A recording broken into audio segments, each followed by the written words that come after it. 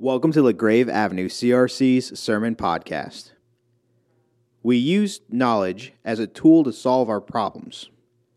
However, knowledge doesn't help us fix our human souls. And many of the problems we face in the world are based on a condition of the human soul. You're listening to Modern Day Idols, Knowledge, by Reverend Peter Yonker. Two scripture readings this morning as we continue our sermon series on modern day idols. One reading from the Psalms and the other from the book of 1 Corinthians. We'll start with Psalm 131, which, depending on the day, is my favorite psalm. And it's a psalm of someone who is utterly perplexed. My heart is not proud, Lord. My eyes are not haughty. I do not concern myself with great matters or things too wonderful for me. But I have calmed and quieted myself. I'm like a weaned child with its mother. Like a weaned child, I'm content. Israel, put your hope in the Lord both now and forevermore. Now from Paul's first letter to the Corinthians, I'm going to read chapter 2, verses 1 through 10. This is in the middle of a long section that really goes from chapters 1 through 3 of 1 Corinthians. And Paul is already talking about the wisdom of the world, and he's already said that Jesus Christ, and particularly Christ crucified, is the wisdom of God and the power of God, and he sets that over against the wisdom of the world. And then he says this, "And so it was with me, brothers and sisters. When I came to you, I didn't come with eloquence or human wisdom as I proclaimed to you the testimony about God. For I resolved to know nothing while I was with you except Jesus Christ and Him crucified. I came to you in weakness, with great fear and trembling. My message and my preaching were not with wise or persuasive words, but with demonstrations of the Spirit's power, so that your faith might not rest upon human wisdom, but on God's power. We do, however, speak a message of wisdom among the mature, but not the wisdom of this age or of the rulers of this age who are coming to nothing.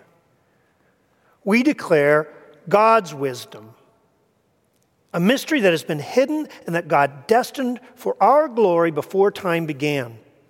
None of the rulers of this age have understood it, for if they had, they would not have crucified the Lord of glory.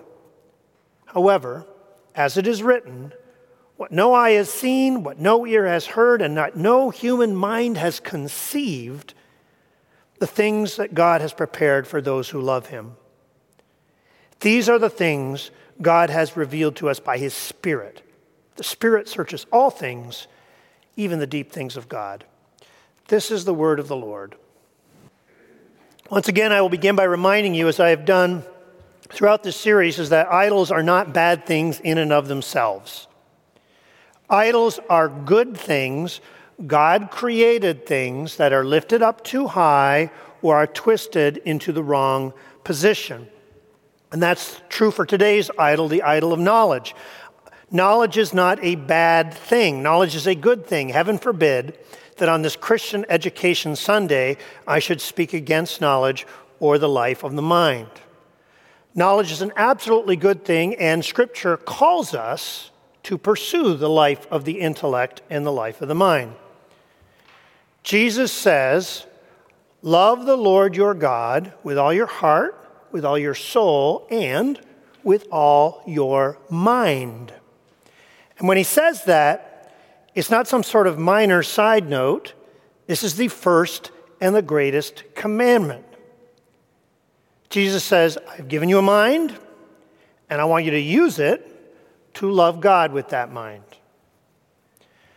Now, how do we do that?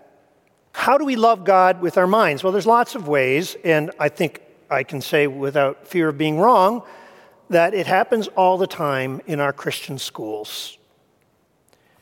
How do you love God with your mind? You can do it by meditating on God's law, His moral rules, and His ways in history.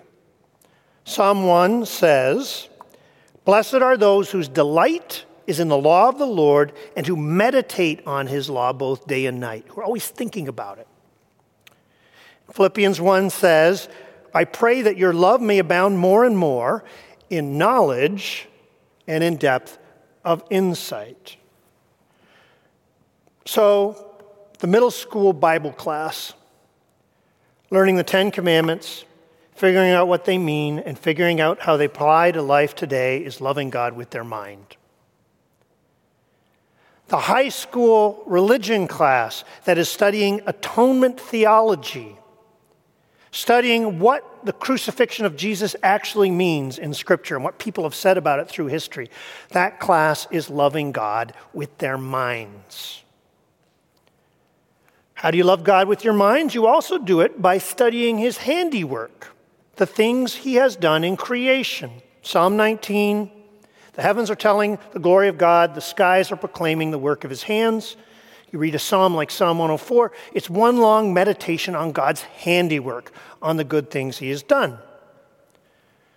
So the biology student in the Christian school, learning about cell division and how a cell is made up, is loving God with her mind. The high school history student, studying the movements of history and how cultures grow and how they shrink and how they bring human flourishing and sometimes how they destroy human flourishing, that class is learning to love God with their minds. And the kindergarten class that goes to the critter barn in Zealand and gets to hold those tiny little newborn chicks in their hand, those little yellow puff balls, and their faces are alight, they're shining, and as they hold them, the teacher says, "Now, children, those chicks are fearfully and wonderfully made. Be gentle." That class is learning to love God with their minds. When we delight in God's ways and God's works, and when we proclaim them, and we can proclaim them either by writing a scientific paper or by writing a song or a poem about the glories of God. Either way, when we do these things, we are loving God with our minds. Love the Lord your God with all your mind. Neil Plantinga says it is a commandment that pushes aside once and for all Christian anti-intellectualism. It's a call for us to go out into God's world with a curious mind and a mouthful of praise. So knowledge, the intellect, the life of the mind, it's a good thing. We're called to be curious. We're called to pursue it. And it's also a really, really powerful thing because it's such a good thing, because it's something that God gave us that's has enormous capacity. It is capable of amazing things. And it's precisely the things that are strong that are most likely to become idols. And human knowledge, when paired with human ingenuity, is enormously strong. Just think for a moment about the car that you drive around this city. And we don't normally think about your car. But when you get in your car, you are surrounded by a testament to the power of human knowledge. In front of you is an internal combustion engine, which is an amazing feat of engineering. Thousands of little explosions controlled somehow and in this perfectly machined cylinder that lead to this smooth forward motion at great rates of speed. Amazing. A testament to human knowledge and know-how. Underneath you are 4 rubber tires. Rubber. A chemical miracle. This stuff that is soft enough to grip, but also durable and can hold up in all kinds of weather. Amazing. Around you is the metal of the car. Metal is incredible stuff. Somewhere in human history, some person went down into the earth and took something that looked like a rock, and they melted it down, and they found that this something came out of it that could be made into something strong, and then they kept doing it different ways and different alloys until now we have this strong, light thing that can encase our cars and can even be beautiful and aerodynamic. And in front of you on the dashboard, enormous computer power. Your car can tell you where you are and can steer you exactly to where you need to go. And nowadays, on the newer cars, if you forget to brake, it will brake for you. You don't think about it when you get in the car, but all around you is the testament to human know-how and a word about what humans can do when they put their mind to it.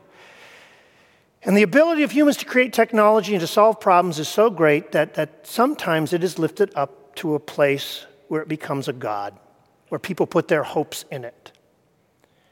And so when there are problems in this world or troubles in this life, we assume that humans will be able to solve those problems. That the only thing we need to do is think harder or create some new technology, and we will be able to deal with these issues. You see that especially as our world becomes more and more secular. As people pay less attention to God, as religion becomes less important, human power and human knowledge becomes an easy replacement God. And you even hear people say things like, religion is the problem.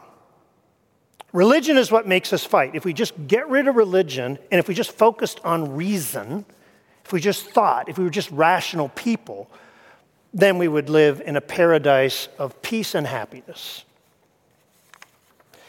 In one of his books, Tim Keller quotes from a website called A Good Life Without God, which gives a pretty typical statement of this kind of belief.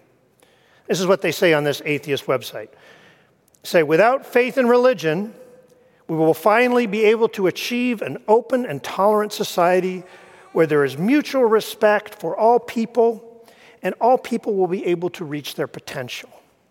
Let's get rid of religion, reason, knowledge. That's where we should be putting our hopes. There are real problems with this view. I read this observation in a book by a man named Daniel Taylor this week. And Daniel Taylor talks about something that you often hear when people talk about how to solve their problems in the world. A statement, something like this. Say someone's thinking about the problem of homelessness in the world, and you hear someone say, we should be able to solve the problem of homelessness. If we can put a man on the moon, we should be able to solve homelessness. Or maybe world hunger. Why can't we solve world hunger? We can put a man on the moon, we should be able to solve world hunger. Taylor says this kind of statement is completely wrong-headed. Here's a quote. Putting someone on the moon is almost infinitely easier than solving a problem that involves the nature of human beings. Putting someone on the moon is a technical task. It involves engineering, repeated experiments, manufacturing. That's relatively simple. Getting rid of homelessness, getting rid of world hunger, that's a problem that involves human souls.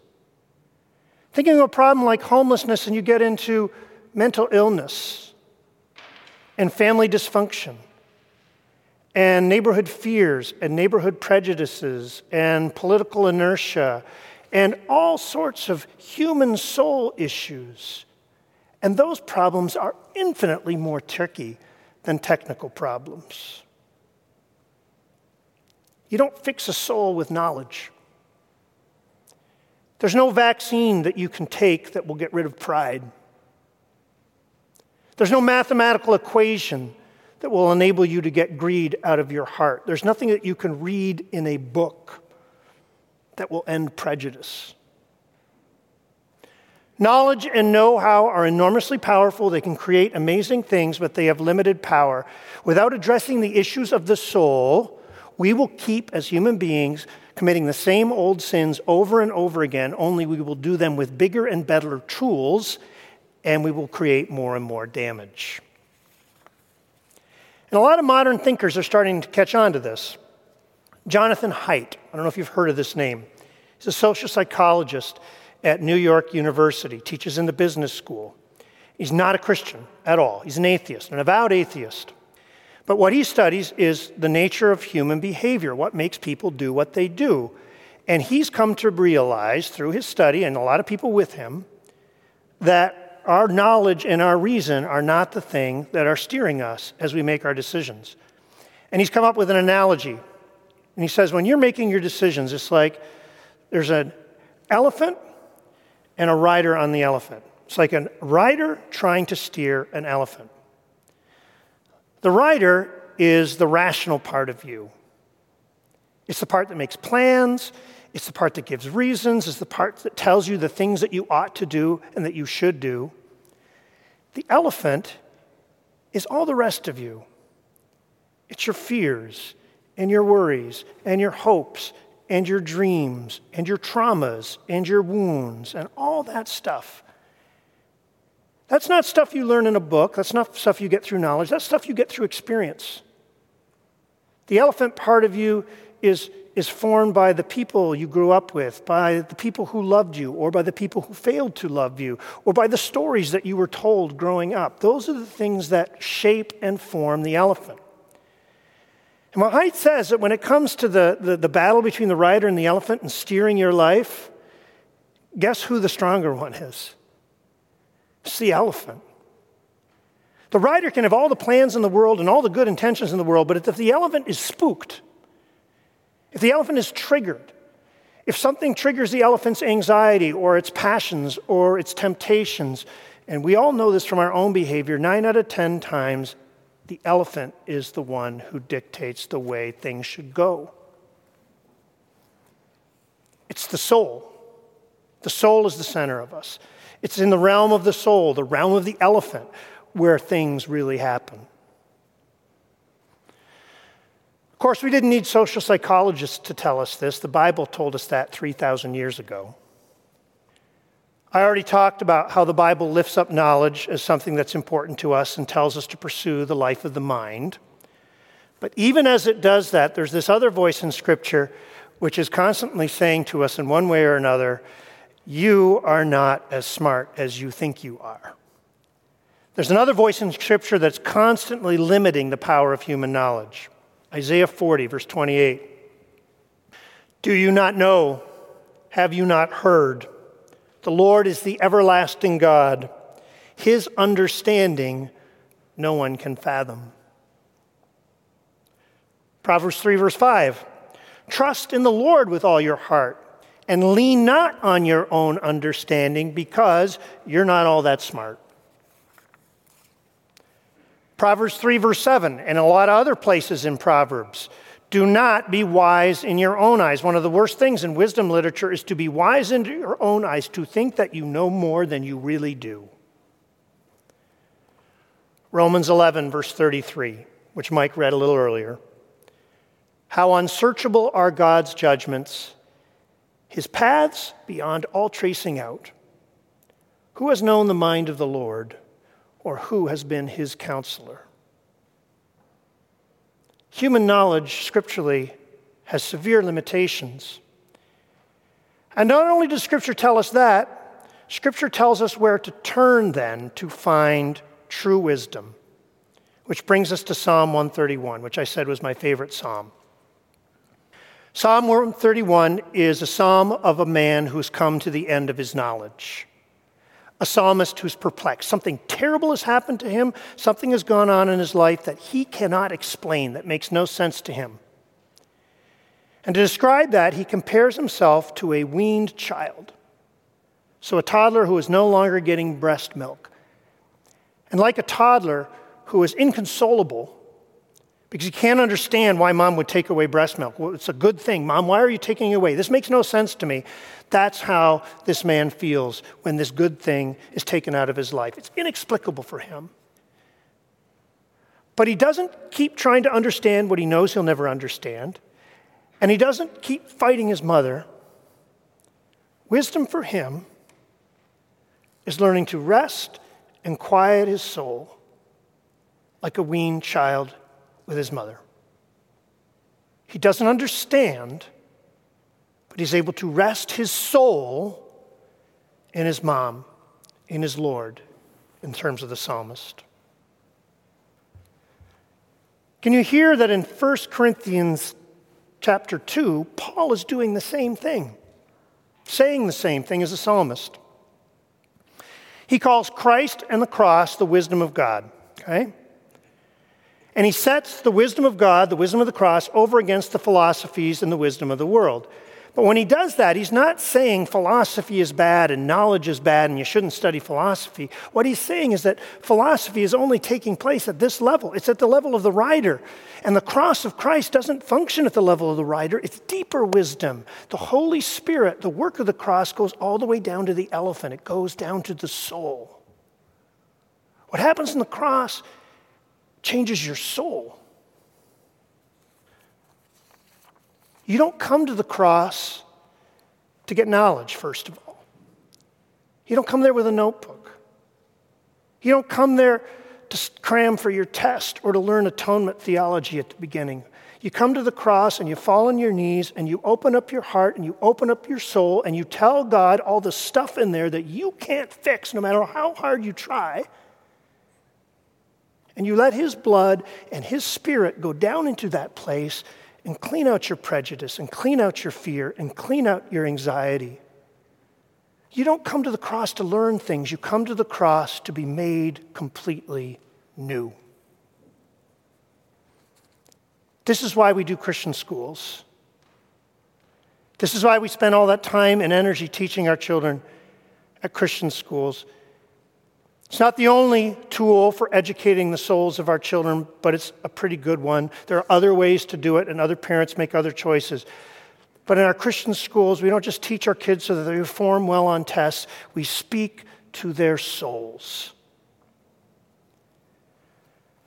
I want to finish with this story. Tim Keller, as you know, is one of my favorite authors, one of my favorite people to read, really intellectual guy, trained in philosophy, really smart guy. If you want to work on the life of the Christian mind, there's very few people who are better to read than Tim Keller. Maybe you don't know, Tim Keller is dying. He was diagnosed with pancreatic cancer about 6 months ago. And just last week, in fact, he wrote an article in the Atlantic magazine where he talked about the fact and what it was like to know that he was facing death. And he said something which I've heard a lot of ministers say. He said, it's different when it's you. You can sit beside a lot of people when they're dying as a minister, and you can comfort them and say gospel things to them. But when it's you, it hits you at a different level. It hits you in your soul, right? It gets all that stuff churning. And so he's learned to stop thinking sometime and just rest his heart on God. He's working on doing what the psalmist did in Psalm 131. Stilling and quieting his soul. And as part of that, in this article, he told this story about Thomas Aquinas. Thomas Aquinas is the greatest theologian of the Catholic Church. He lived in the 13th century. His Summa Theologiae is still foundational for Catholic theology and was also very influential for Protestant theology too. Thomas was a monk, and this ultra-brilliant guy. He did the life of the mind all day, every day. But one day, when he was working on his Summa, we know the date, December 6th, 1273, he stopped working on his great work. And the other brothers noticed. And a brother named Reginald came to him and said, "Brother Thomas, how come you're not working on your book?" And Thomas told him that he had an experience of God and His love that was so overpowering that it made all his theology seem like straw. That's no word against the life of the mind. But that's the great theologian realizing that all that intellectual stuff is founded in a deeper place. The place of the soul. That's where our hope belongs. Thomas knew that. And so do you. Let's pray. Lord, we thank you that here in this place we can open up our souls to you again. And you know all the places where our souls are filled with things that we cannot figure out. Questions about life that make no sense to us. Sins that we cannot remove. Fears that we can't seem to manage. So Lord, we fall on our knees before your cross and we open ourselves up. And we pray again that you will send your Spirit to make us slowly whole. Amen. Thank you for listening to LaGrave Avenue CRC's Sermon Podcast.